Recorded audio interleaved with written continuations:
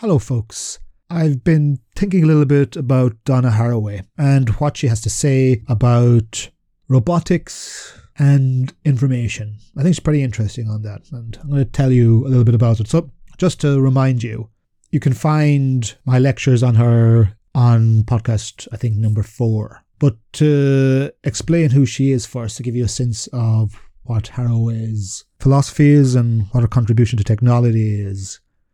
Haraway is a, I suppose, renowned feminist scholar and philosopher of technology, and she has a reputation for challenging conventional notions of identity, technology, and our relationship with the natural world. And her works had a profound impact on feminism, posthumanism, science studies, I suppose. Her most famous work was Cyborg Manifesto. She wrote that in 1985, and that essay gives us this famously torrid picture, I think, of the possibilities and pitfalls of the coming cyber revolution.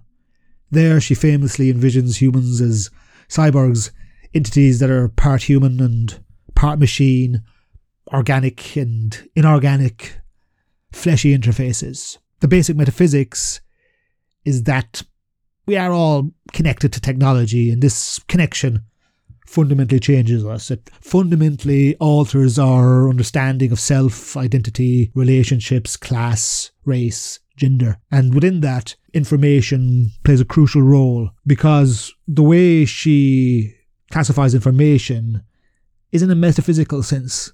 She thinks of information as highlighting the process of our material world, or the processes of our material world, and how that constitutes our identity, how information flows between humans, machines, the environment, blurring the boundaries between them and in constant flux. The cyborg as a metaphor then is suitable because it challenges traditional notions of identity.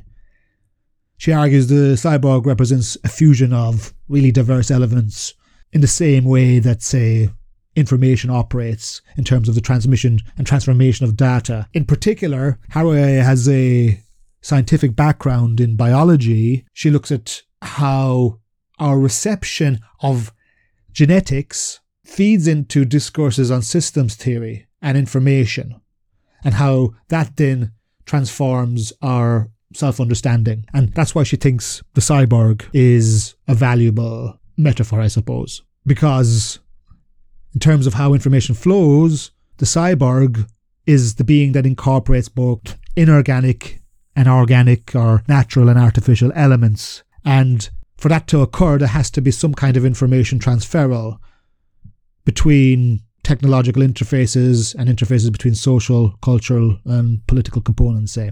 So something like cybernetics then, which focuses on the study of systems, feedback loops, communication, does play a pivotal role for her. And I think Haraway sees that sort of biological informational cybernetics as an essential framework for understanding, well, the interconnectedness of humans, machines, the environment, and nature. What she's trying to articulate is what happens when information gets written into the very coding of our being, of our life.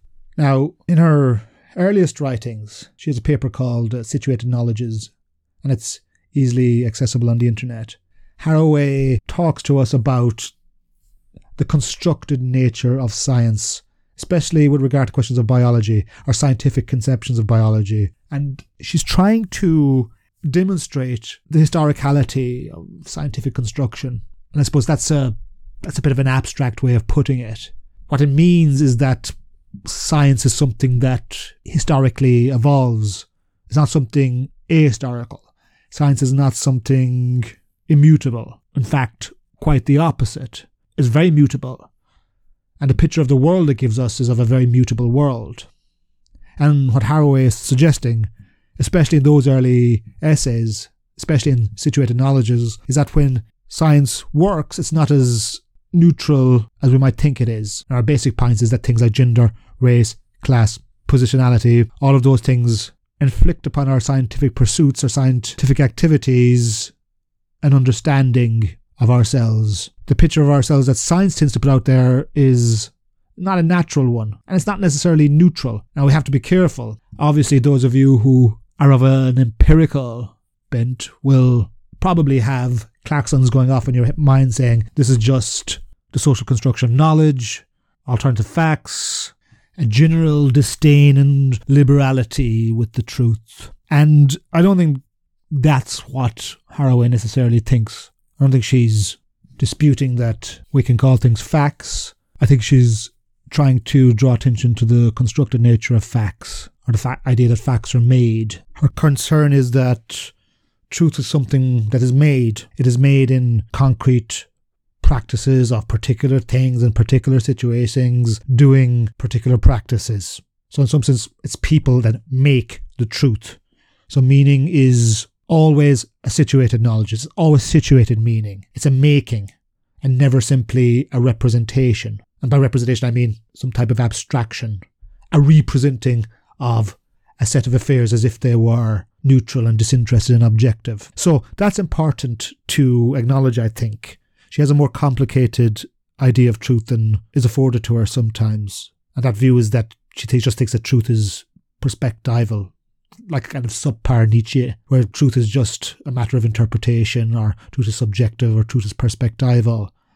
And Haraway is quite keen to say that truth is not just a question of your perspective. That's not her position. If anything, her idea is that it's anti-perspectival, is how perspectives and situations are put in contact with each other, into contact zones, and generate a truth. Still though, having said that, Haraway acknowledges herself that she could have perhaps been a little bit clearer on that in her earlier work. And in turn, she has later said that she thinks that lack of clarity made it easy for her critics to accuse her of relativism and cynicism and cheap skepticism. So it might become clearer if I look at one of her examples. She's interested in the way science changes across history and how the central organising metaphors of science change across history.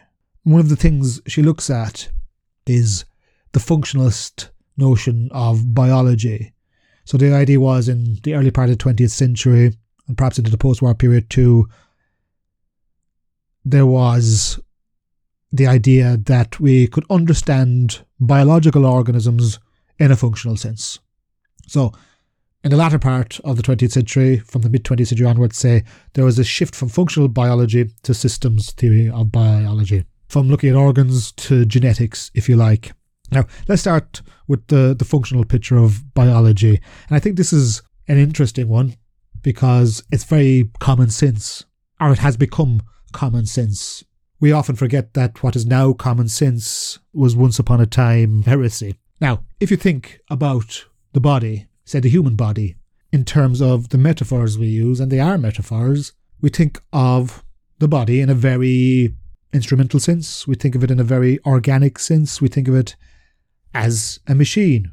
So we think of something like the heart, and this goes back to perhaps the earliest days of biology. What do we say that the heart is? The heart is a pump that pumps blood around the body, which allows oxygen to go to all the other parts of the body.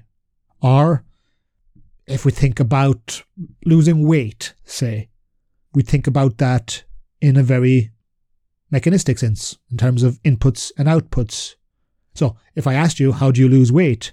And the answer you would say to me is that it's really easy, wouldn't you? And that's all you need to do is ensure your calorific input does not exceed your calorific output. And that's all you need to do. That's it. So basically, eat less, move more. Of course, easier said than done though. In the UK, people say if they're hungry, a common expression is, I need to feed the machine.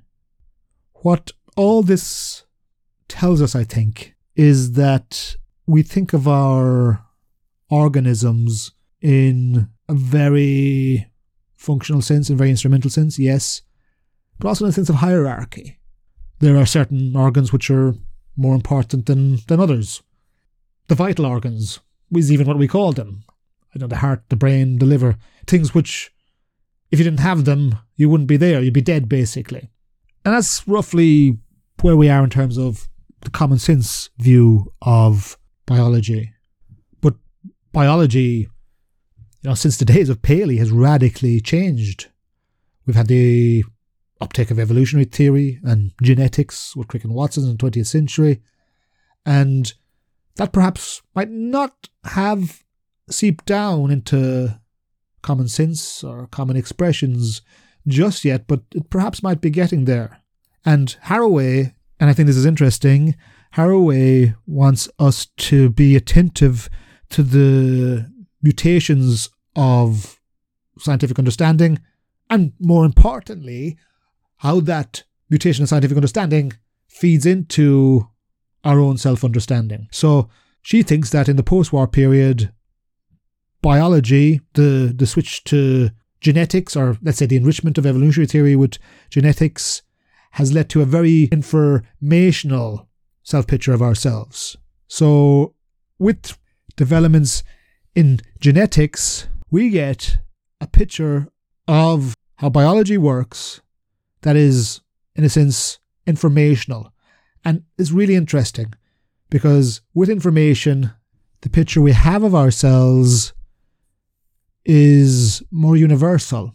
This is more abstract, I suppose less situated, if you wanted to put it in Haraway's terms. Information in and of itself is quantifiable element, a basic unit, which is of course is the gene, but what it allows is replicability or universal translation. If we take something like DNA, and Haraway is very explicit about this, DNA is a master metaphor, it's a master molecule. She calls it the code of codes, and it's the foundation from which all other understandings come from. Haraway's thought is that the history of genetics in the post-war period have boiled down to the idea that gene equals information. This picture of the human being as informational also then tends to feed into the idea that we can think of humans, and it's not just humans for Haraway, because she's a famous post-humanist thinker. It's also other animals and other creatures. But we start to think of biological life, say, in terms of populations, systems, networks. And I think for Haraway, there's something perversely mystical about that. There's something religious underneath that thought. It's a type of fideism, because we're doing exactly what the story in the Bible says. It's a version of the Tower of Babel. It's the pursuit of a common language or a universal language, especially in systems theories of biology. What we get is a view of biological life that's purely informational, and an understanding of the objective world in terms of things like coding, information signals, genetic information, input and output. And these furnish us with the models which we think of ourselves, and they're very representational models. They're quite abstract. They're not situated in Haraway's. And I think for posthumanist philosophers, for example, or Haraway, they want to challenge that. They want to acknowledge the reality of science, technology and engineering, and the things that they do, the processes that they inaugurate, absolutely. But they also want to contest the purported neutrality of the genetic model and the picture it gives us of ourselves. And Haraway is quite interesting on this. It is a matter of faith. To say, I believe the science, or follow the science, or I believe in evolution, or when she questions that, she's not saying those things haven't got a purchase on reality, but she is saying that it turns science into a matter of belief. And you're missing a trick, really, if you do that. Because if you're saying something like the science of evolution is a question of belief, then it's a question about faith. It's not a question about reality. And that's what's important, actually, for Haraway. It's all about reality. And in these informational models, this form of genetics, these give us a sense of ourselves as abstract, neutral, disinterested, when we're very much the opposite. You can then later, although I'm less interested in it here, ask about political questions about that. How does that feed into broader cultural questions? Questions of consumption, questions of commodification, questions of ownership, privacy, consumerism, these things. But I'm interested in what it means for how we understand things. How do we understand human energies, humans' hopes, aspirations, dispositions? And if we do it in a simply informational sense, then what actually are we doing? Well, then we think of ourselves as parts of a system, are nodes in a system. And that can in turn give rise to an understanding of nature, the environment, humans, as beings that are constituted purely as forms of informational flow or exchange or genetic coding. So we need to change the picture of ourselves, or we need to change representational pictures of ourselves, because it's a very abstract way of thinking. When people get lost in culture wars and worry about conspiracy theories and truths and alternative facts, it's not really about the facts themselves. I think Haraway says this in one of her interviews. It's more about the stake of one's internal conviction. Because if all matters are just a question of internal conviction, subjective perspective, then they have nothing to do with the world.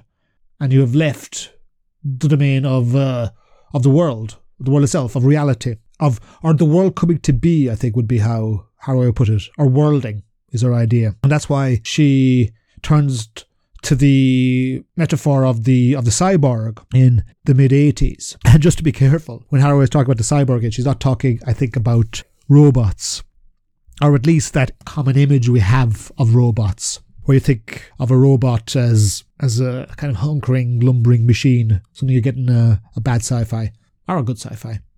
Incidentally, that picture of the robot probably comes from a functionalist account of biology.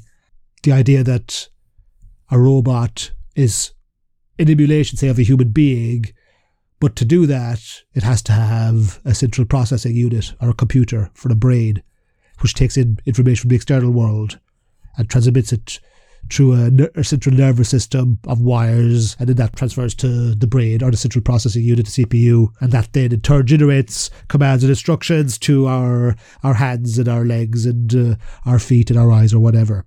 Haraway's idea of the cyborg is something that disrupts that functionalist picture of biology, but also, I think, the more informational picture of biology. The cyborg is more figurative than, say, a literal machine. What the cyborg does for Haraway is give expression to the partiality of knowledge, the situatedness of knowledge. And that then in turn can engender things like irony, intimacy, and not necessarily good things, and also perversity, transgression. And there is something troubling, something perverse in the cyborg, and it needs to be that. It needs to be a disruption, a transgression. A better word perhaps would be something that undermines social convention, that undermines taboo, anything really that undermines the smooth running of the system. And it reveals that meaning and factuality and lived factuality is about redefining. For Haraway, it's quite revolutionary, the thought of the cyborg. And Haraway is a feminist socialist. She is Marxist in many regards. And the cyborg is about embracing emancipatory forms of thought, or remastering mastery is how she would think of it. The objective is to engage in a revolution of social relations in the domestic sphere, the cultural sphere, the political sphere, the economic sphere, striking right at the heart of the opposition of nature and culture, or nature and nurture. And now we are in a situation of nature-nurture, or if you like, the binary is collapsed, or is no longer meaningful. The cyborg is about releasing the types of relationality implicit in our everyday lives, or a more diverse, a more plural, a more attuned form of relationality.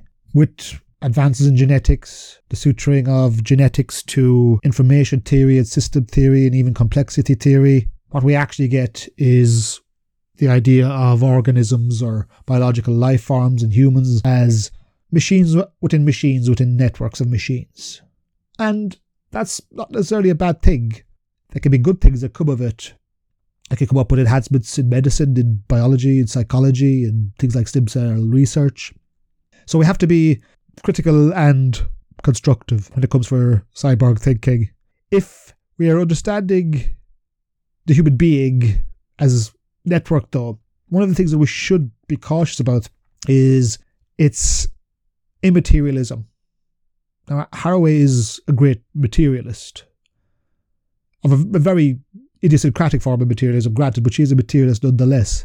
And I think her concern, her demand that we be prudent is that in some sense these informational systems, these genetic modelings, make us abstract or independent of materiality in some way. These scientific pictures affect what we are, what we think of what we are, and what we think of how we can become other than what we are, especially where they feed into technology and computing. These shifts in language that we get from radical developments in science, they are not nothing. They are not just abstract and neutral and disinterested. They very much affect how we think of ourselves. They seep into culture, they seep into values, they seep into politics. We go from an expression like feeding the machine to informational language or computer language in our everyday life, and we probably haven't even recognised it yet. If you think about it, it's probably not that shocking. How many movies have been rebooted? That's a computer term. Algorithm is used metaphorically to describe step-by-step processes or routines in decision-making or problem-solving. We talk about downloading and uploading. We say bandwidth for a capacity to interpret. We talk about cache, upgrading, drag and drop are all expressions that suffuse our everyday speech. The point is that our thought is becoming more computerized. And this is counterintuitively, I suppose, leading to a form of immaterialization. Why? Well, because we lose substance, we lose the body, we lose fleshiness, we lose worlding. We have a being without body, and that's what the genetic picture of biology has given us in some way. We have a being without a body, that is, the organism is replicable as any other machine, independent of where we are in space, time, geographic locale. We become independent of our own materiality. Instead, Haraway asks us to think of our systems in a more non-linear way, as dynamic, emergent, and the consequences of that then can feed into a more empathic ethics, a more empathic politics. In a way, Haraway is a type of realist, a curious one, but a realist, I think. And that's what the cyborg is about. She's not saying that we can undo centuries of technological development and go back to the land or whatever. She's acknowledging that the cyborg is a contested phenomenon. It holds dangers and possibilities. What it shows us is that the sort of being we are, the sort of technological being we've become, is something that is continually in flux. And in the internet age, the idea that a self is refragmented, reconstituted again and again and again is becoming more and more common sense every second, every time we tweet, every time we post on social media, every time we make a podcast and send it into the great inferno of podcasts in the sky. We need to accept that for Haraway. We need to be real about it, and we need to think about it. And that's what her philosophy is. I suppose that's what all philosophy is in one sense. It's a way of thinking, or a meta-reflection on the ways our thoughts emerge and how we transform them. And she is asking us to be mindful about the way technologically deterministic language informs that thought. But how does that help us, or how concretely does that make for better, more flourishing, less cruel lives? And the way we can find the answer to that question is, I suppose, through Haraway's feminism.